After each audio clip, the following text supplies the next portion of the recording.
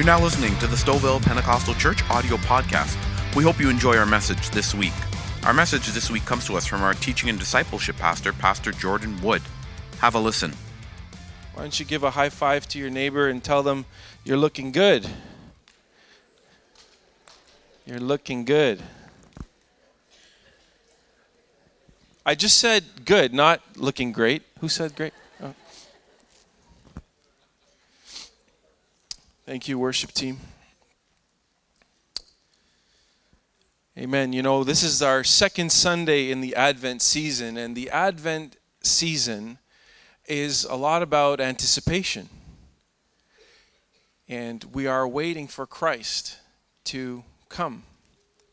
And we're looking for his coming. Amen.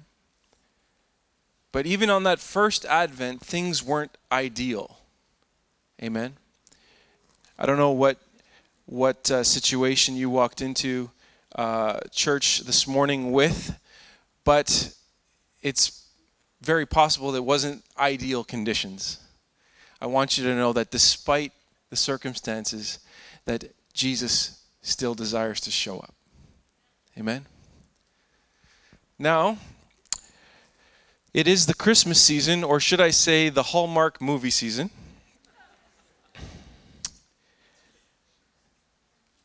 I wanted to ask, do you think it's okay if guys watch Hallmark movies? I'm asking for a friend. Pastor Jeff. I want you to know that I have seen every single Hallmark movie. Actually, no. Actually, I've seen one Hallmark movie, which is pretty much the same thing.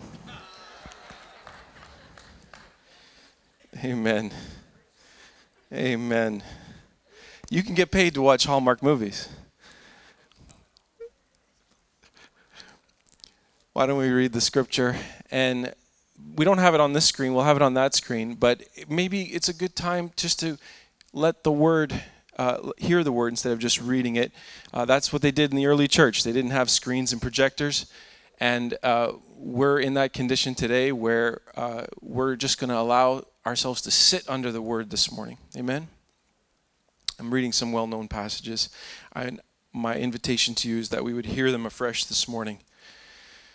The title of my message is Known and Loved. Known and Loved. 1 Corinthians chapter 13. If I speak in the tongues of men or of angels, but do not have love, I am only a resounding gong or a clanging cymbal. If I have the gift of prophecy and can fathom all mysteries and all knowledge, and if I have a faith that can move mountains, but do not have love, I am nothing. If I give all I possess to the poor and give over my body to hardship that I may boast, but do not have love, I gain nothing. Here he gives the description. Love is patient. Love is kind. It does not envy. It does not boast. It is not proud. It does not dishonor others. It is not self-seeking. It is not easily angered. It keeps no record of wrongs. Love does not delight in evil, but rejoices with the truth. It always protects, always trusts, always hopes, and always perseveres. Love never fails. But where there are prophecies, they will cease. Where there are tongues, they will be stilled. Where there is knowledge, it will pass away. For we know in part, and we prophesy in part. But when completeness comes, what is in part disappears. When I was a child, I talked like a child. I thought like a child. I reasoned like a child. When I became a man, I put the ways of childhood behind me. For now we see only a reflection as in a mirror. Then we shall see face to face. Now I know in part. Then I shall know fully, even as I am fully known. And now these three remain: faith, hope, and love. But the greatest of these is, say it with me, love. Let's pray one more time. Father,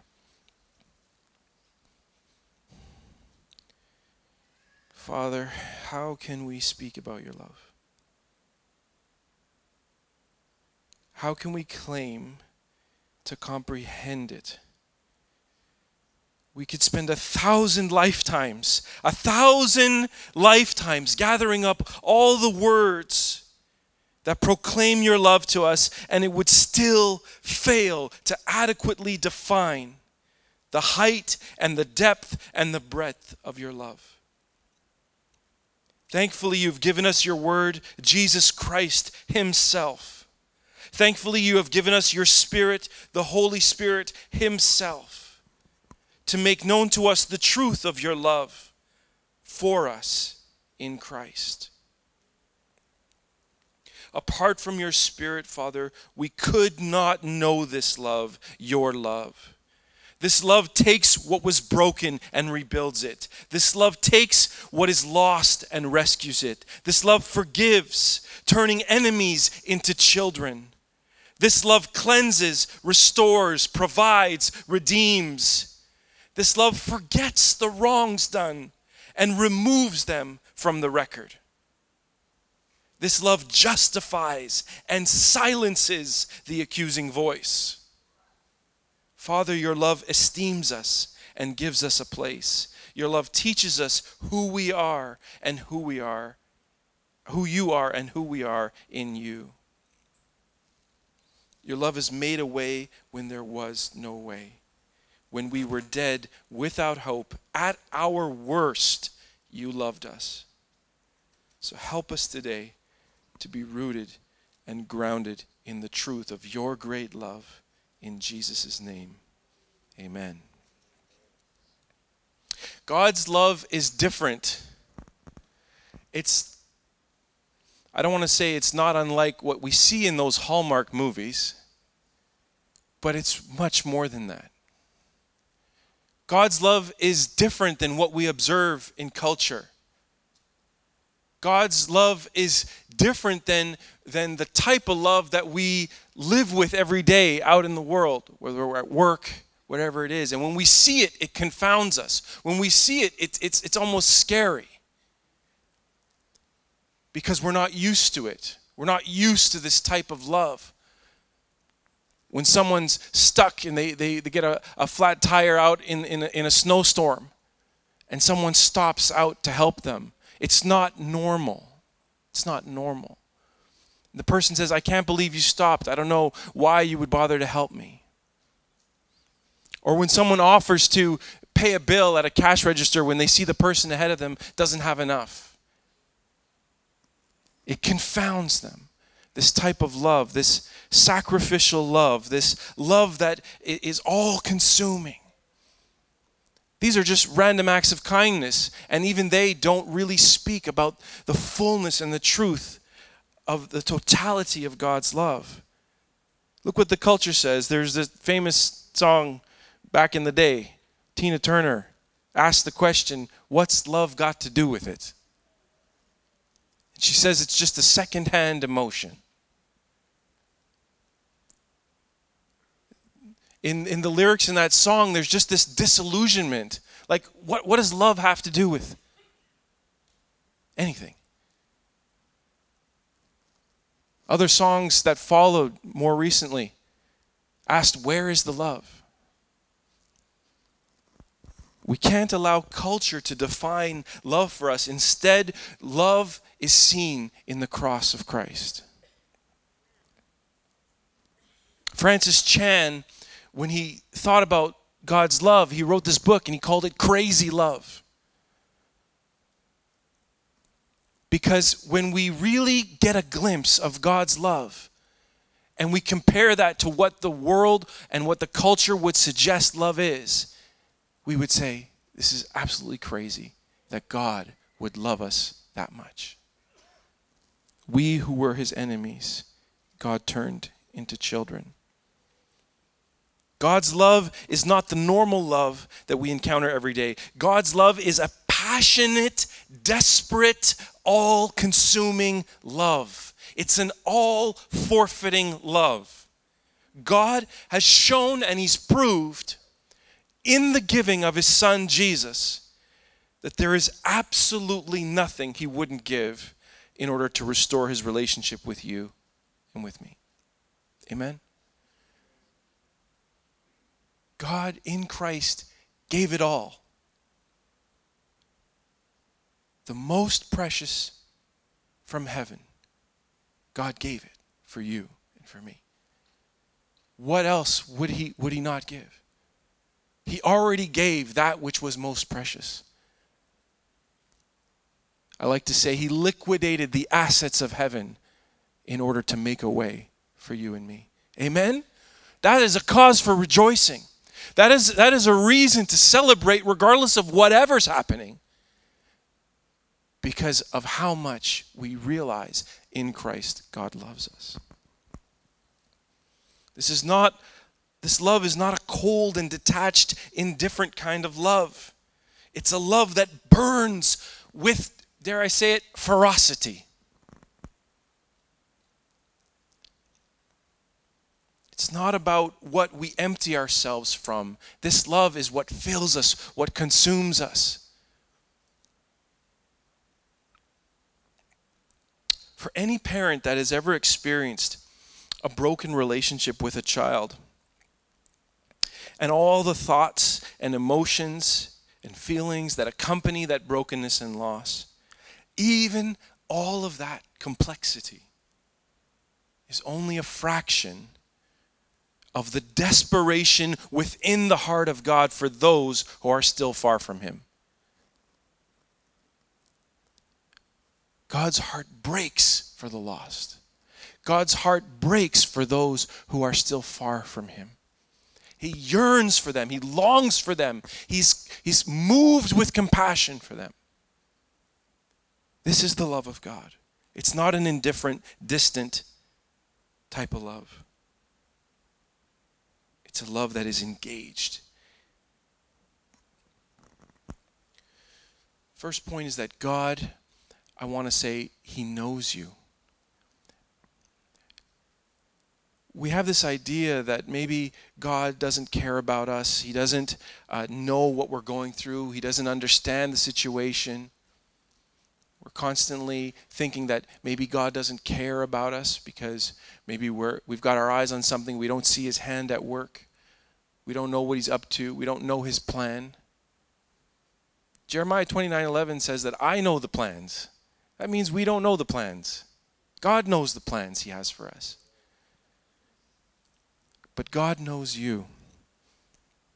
It's a great verse in Jeremiah chapter 1, verse 5. It says this: before I formed you in the womb, I knew you. Before you were born, I set you apart and appointed you as a prophet to the nations. Psalm 139 really expands on this idea. It says this: you have searched me, Lord, and you know me. You know when I sit and when I rise. You perceive my thoughts from afar. You discern my going out and my lying down. You are familiar with all my ways. Before a word is on my tongue, you, Lord, know it completely. Isn't that awesome? Before the word is on my tongue, you know it completely. You hem in behind me, and before you lay your hand upon me. Such knowledge, the psalmist says, is too wonderful for me, too lofty for me to attain. And he realizes that there's nowhere he can go to escape from the presence of God. He says this: where can I go from your spirit? Where can I flee from your presence? If I go up to the heavens, you are there. If I make my bed in the depths, you are there. If I rise on the wings of the dawn, if I settle on the far side of the sea, even there your hand will guide me. Your right hand will hold me fast. If I say, surely the darkness will hide me and the light become night around me, even the darkness is as light to you. It will not be dark to you. The night will shine like the day, for darkness is as light to you. For you created my inmost being. You knit me together in my mother's womb. I praise you because I am fearfully and wonderfully made. Your works are wonderful. I know that full well. My frame was not hidden from you when I was made in the secret place. When I was woven together in the depths of the earth, your eyes saw my unformed body. All the days ordained for me were written in your book before one of them came to be. How precious to me are your thoughts, God. How vast the sum of them. Were I to count them, they would outnumber the grains of sand. When I awake, I am still with you. Amen. God knows you. He says here that if we were to count the thoughts that God has about you, they would outnumber the grains of sand. So I had some extra time this week, so I decided to count the grains of sand on earth. Calculated them using some very advanced mathematic. It's called Google. And it's very advanced. 7 quintillion. 5 quadrillion. Approximately. You know what that is? That's 7.5 million. 18 zeros. That's God's thoughts towards you and me. God is not blind to the particularities that are you. God is not blind to the nuances and the uniqueness that pervades your situation. In fact, He's the only one who knows you completely. He knows you better than you know yourself. In fact, He's the only one who sees things fully and completely as they are. And if we ever come to that place, where we fully understand a situation or ourselves, it's only because He enabled us. We can never say that God doesn't know. We can never say that God isn't concerned with us. We can never say that God isn't aware of our situation or our circumstance. God knows full well. Amen? Let that resonate with you for a moment. Because that's one of the key lies of the enemy, is just that voice that said God doesn't care. God's not concerned. He's got other things He's worried about. That's not true at all. God knows you. Not just the cool people you look at on Facebook who have amazing lives. Can I just rant a bit? I'm kind of tired of how awesome everybody is. Everybody is so awesome. I don't feel so awesome all the time. So anyhow, I think end of rant. That's all I'll say about that. People are awesome, and that's good, and I shouldn't be mad about that. But sometimes it just feels like, God, how come with me things seem so different? I'm the only one here today. God knows your situation. He knows you more than you know yourself. The point is this, that you cannot hide yourself from God. Amen. Yet that is exactly what we try to do. There is no thought we have, no plan we could come up with, no purpose we could scheme out that escapes Him. There's no perspective, no view, no detail that is beyond Him. His knowledge is perfect. There's nothing anywhere that is not completely disclosed to Him. There's nothing we can do that can hide us from God. Look at Genesis. Well, you won't look at it, but you'll hear it. Genesis chapter 3, unless you have your Bible with you, verses 1 through 10. We're talking about the account of creation and Adam and Eve, and Genesis 3 is where we see the fall. It says this, "Now the serpent was more crafty than any of the wild animals the Lord God had made. He said to the woman, 'Did God really say, Just pause there for a moment. This is exactly the point where the enemy tries to come in our lives. God has spoken to you through his word,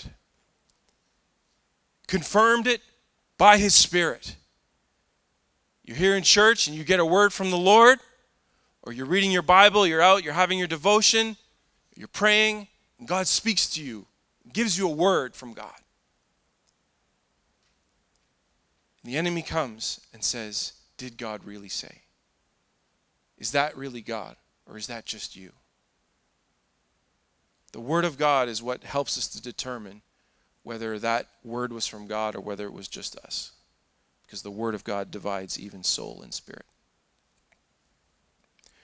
Did God really say you must not eat from any tree in the garden? The woman said to the serpent, we may eat fruit from the trees in the garden, but God did say you must not eat fruit from the tree that is in the middle of the garden. You must not touch it or you will die.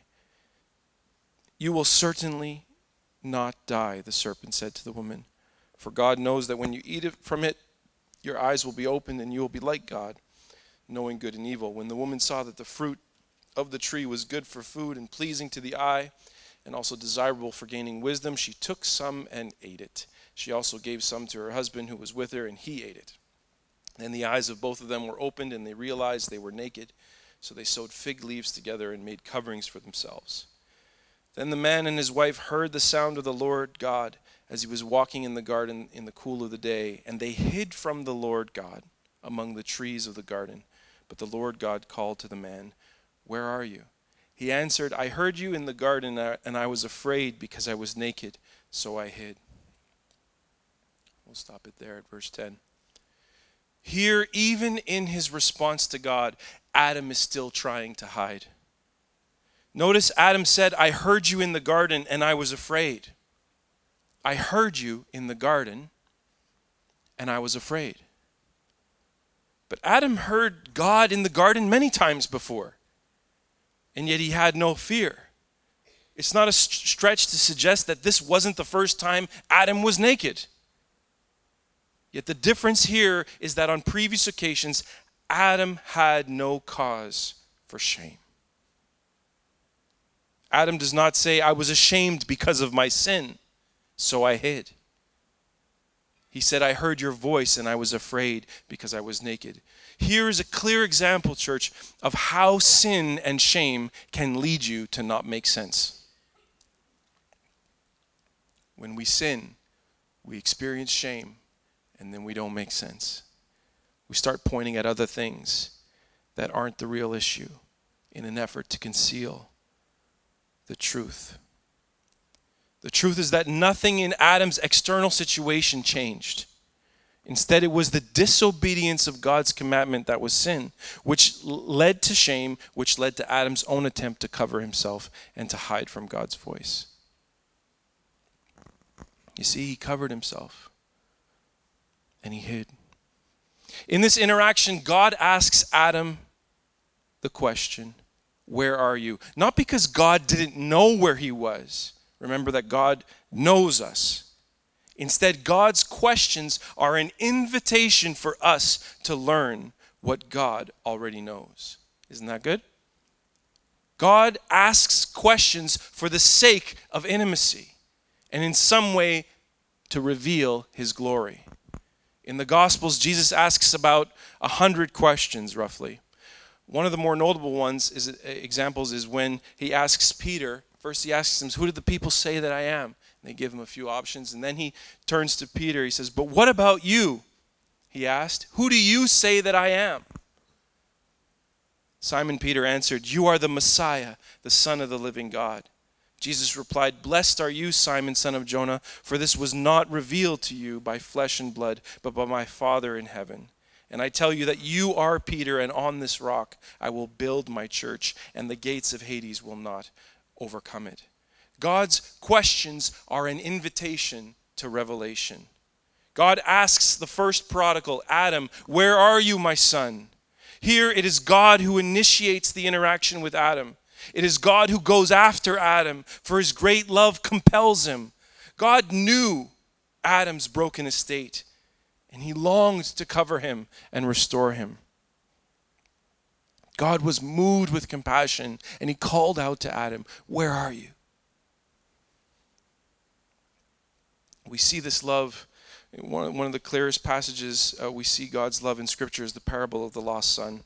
And I just want to focus right in on the climax of the story. If you don't know the story, I encourage you to go back and look. It's in Luke chapter 15. Here's a wayward son who takes his inheritance early, goes off and squanders it. And we catch up in verse 20 and says, when he returned to his father, so he got up and went to his father. But while he was still a long way off, his father saw him and was filled with compassion for him. He ran to his son, threw his arms around him, and kissed him. The son looked at his father and said, "Father, I have sinned against heaven and against you. I am no longer worthy to be called your son." But the father said to his servants, "Quick, bring the best robe and put it on him. Put a ring on his finger and sandals on his feet. Bring the fattened calf and kill it. Let's have a feast and celebrate. For this son of mine was dead and is alive again. He was lost and is found." So they began to celebrate. Psalm 86:5 says this, "You, Lord, are forgiving and good, abounding in love to all who call on you." From the entire household, it was the father who recognized his son first. In his rags, in his shame, in his nakedness, in his brokenness, despite all the dirt, the father knew him, even from a distance. The text says that when he saw him, he was filled with compassion. He was overcome with compassion. The sense of the passage is that the father was just filled with love for his son. And before he could even speak, the father abandoned every cultural convention of decorum and he ran to his son. The father embraced him and kissed him. The father never asks, "Where have you been?" The father never asks, "What happened to the money?" Instead, the father says to his servants, "This is my son, and he deserves the best. Bring him the best robe and cover him. Here, take a ring, the sign of my own authority, and place it on his hand. Equip him with whatever is lacking for the journey. Bring forward every tangible expression of my own wealth and sacrifice it for the sake of celebration, because my son is back. My son was dead, and he has returned to life." This was us, church. Ephesians 2, "As for you, you were dead in your transgressions and sins, in which you used to live when you followed the ways of the world and the ruler of the kingdom of the air, the spirit who is now at work in those who are disobedient. All of us lived among them at one time, gratifying the cravings of our flesh and following its desires and thoughts. Like the rest, we were by nature deserving of wrath, but because of his great love for us, God, who is rich in mercy, made us alive with Christ even when we were dead in transgressions. It is by grace you have been saved, and God raised us up with Christ and seated us with him in the heavenly realms in Christ Jesus, in order that in the coming ages he might show the incomparable riches of his grace expressed in his kindness to us in Christ Jesus. For it is by grace you have been saved through faith, and this is not of yourselves. It is the gift of God, not by works, that no one can boast. For we are God's handiwork, created in Christ Jesus to do good works, which he prepared in advance for us to do." Church, God didn't just forgive us.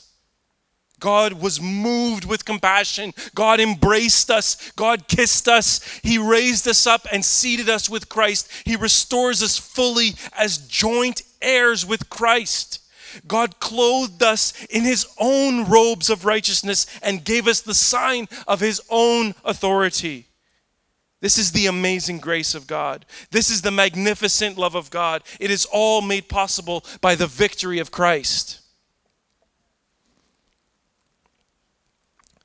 The amazing wonder of it all is that God is not only filled with grace upon grace, but with truth. It's not only that God loves us, it's that he knows us fully and loves us still. Jesus is full of love and full of knowledge for us as well. It says that he's full of both grace and truth. In John 1:14, it says, the Word became flesh and made his dwelling among us. That's Christmas. We have seen his glory, the glory of the one and only Son who came from the Father, full of grace and truth. This is what makes God's love so powerful and so awesome, is that he knows us in truth fully and completely, yet he loves us. There is nothing in you or about you that would cause God to stop loving you.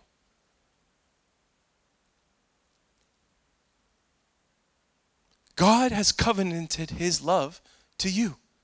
There's nothing in you or about you that would ever cause God to stop loving you. If you agree, say amen.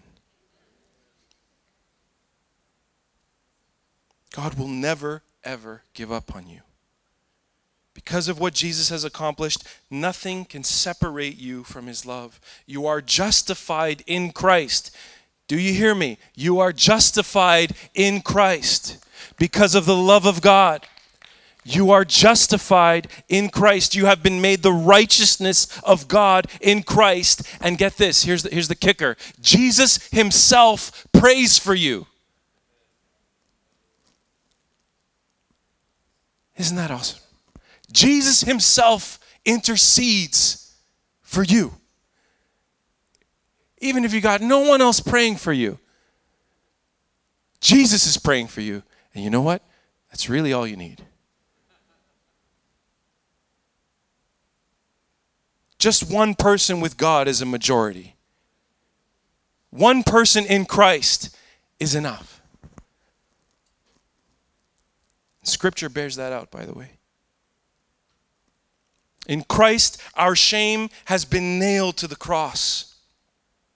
And we do not nor cannot come to God in our own righteousness. Before God, we were all sinners. What good would it do for us to cover it up and try to mask it? When you receive the love of God, fear cannot remain. It must be cast out. This is what the Spirit of God does in us. Remember, I'm just taking you back to the story of Genesis. Here, Adam sinned, and the first thing that he does when he experiences that shame is he tries to cover himself with fig leaves, the story says. You know that the fig tree is like the national tree of Israel. And Israel is known to be a religious culture. In other words, I'm making the connection between the national tree symbol of Israel, which is the fig tree, and the idea that this is sometimes what we try to do too. We try to cover ourselves with religious works. But God had a different plan. Instead, he covered them with skins, and that was a type and a representation of what the covering that would eventually come in Christ. The Lamb slain for you and me. The works of man can never achieve righteousness. Religious deeds is not what does it. If it were possible, there would be no reason for Jesus to come.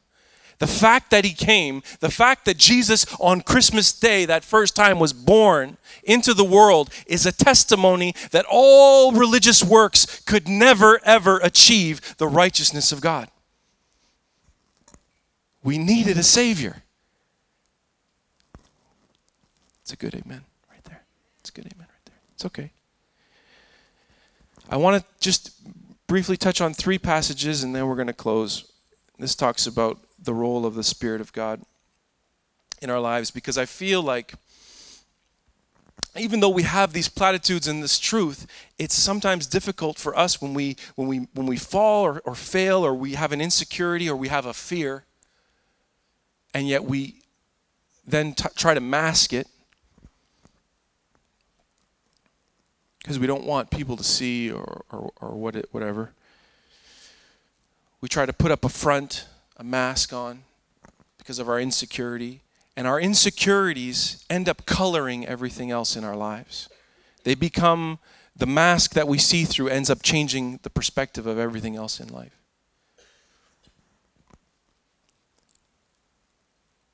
The way through that, the answer to it, is to understand that God knows us fully and completely and loves us. It says this in 1 John 4:13 through 18. This is how we know that we live in him and he in us. He has given us of his Spirit. And we have seen and testified that the Father has sent his Son to be the Savior of the world. If anyone acknowledges that Jesus is the Son of God, God lives in them and they in God. And so we know and rely on the love God has for us. God is love. Whoever lives in love lives in God and God in them. This is how love is made complete among us, so that we will have the confidence on the day of judgment. In this world, we are like Jesus. There is no fear in love. But perfect love drives out fear, because fear has to do with punishment. The one who fears is not made perfect in love. If we're experiencing fear, it's because there's still something in us that needs to be perfected in the love of God. That's why we're talking about it.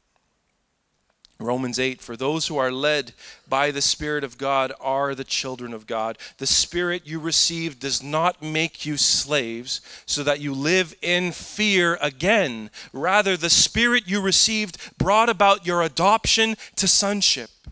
And by him we cry, Abba, Father. The Spirit himself testifies with our spirit that we are God's children. Now, if we are children, then we are heirs, heirs of God and co-heirs with Christ, if indeed we share in his sufferings, in order that we may also share in his glory. See, God has not given us a spirit of fear. Instead, he turns enemies into children. 2 Timothy 1:7 says this, for the Spirit God gave us does not make us timid, but gives us power and love and self-discipline. King James English Standard, it says, God has not given us a spirit of fear. Each of these passages teach us that the sign of the Spirit of God within us is the seal of his love, and there is absolutely nothing to fear. Last week we heard that several times in the Christmas story, the angels declared peace to them and said, fear not. We saw Linus drop his security blanket when he was telling the story of Christmas and said, fear not. Over and over and over again throughout all of the testimony of Scripture, we are told that despite what we see with our eyes, despite Satan's lies in disguise, despite your family ties, because when the appointed time arrives, we're all going to drop to our knees just to see the sun rise. Fear not, they said.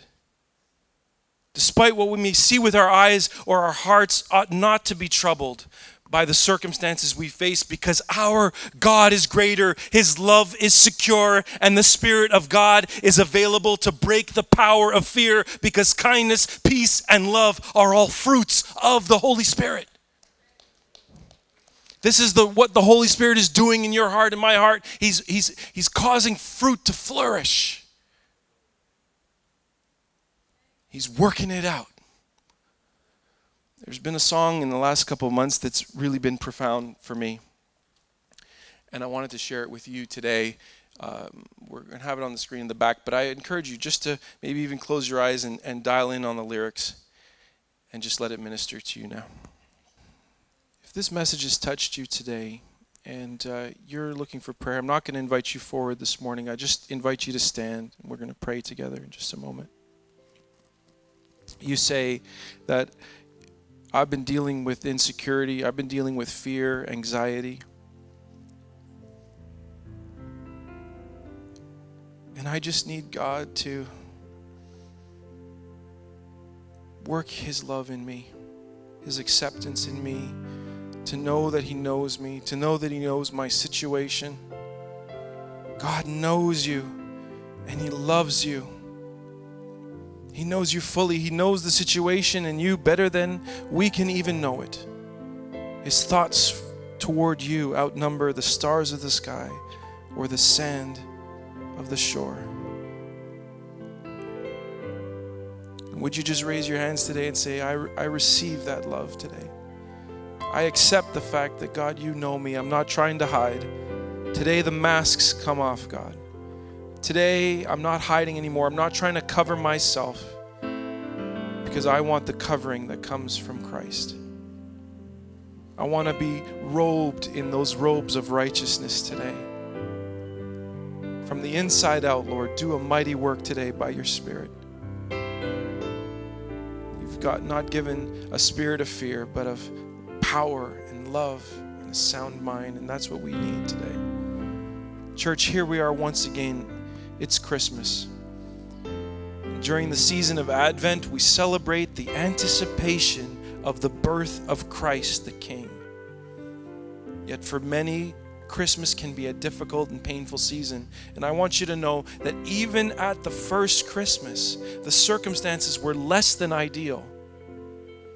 Yet that's the beautiful part, that even in the messiness, even in the brokenness, even with all the dirt of our lives, Jesus shows up.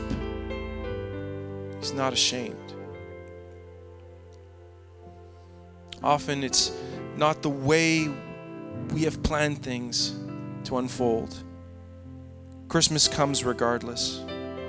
It may not be an ideal situation for you today. Yet his presence today invites you to intimacy and asks the question, where are you? As we move together forward this Christmas, where is your heart today? Has fear and insecurity gripped you? Have you heard God's voice and attempted to hide yourself like Adam? Are you fighting off shame and guilt? Have you covered yourself and made attempts to mask the weaknesses you see in yourself? Sister, brother, receive the love of God today. The love that casts out fear, the love that is not of this world, a love that knows you better than you know yourself. Nothing we can do can hide us from his love. His questions invite us to a glimpse of his glory. Jesus, full of grace and truth. Return to God and allow his perfect love to free you from shame and cast out all anxiety, all fear, all worry, all doubt, and let the fruits of his Holy Spirit flourish in your heart and in your life. Can we stand all together now as we close in this song? Let's sing together, amen.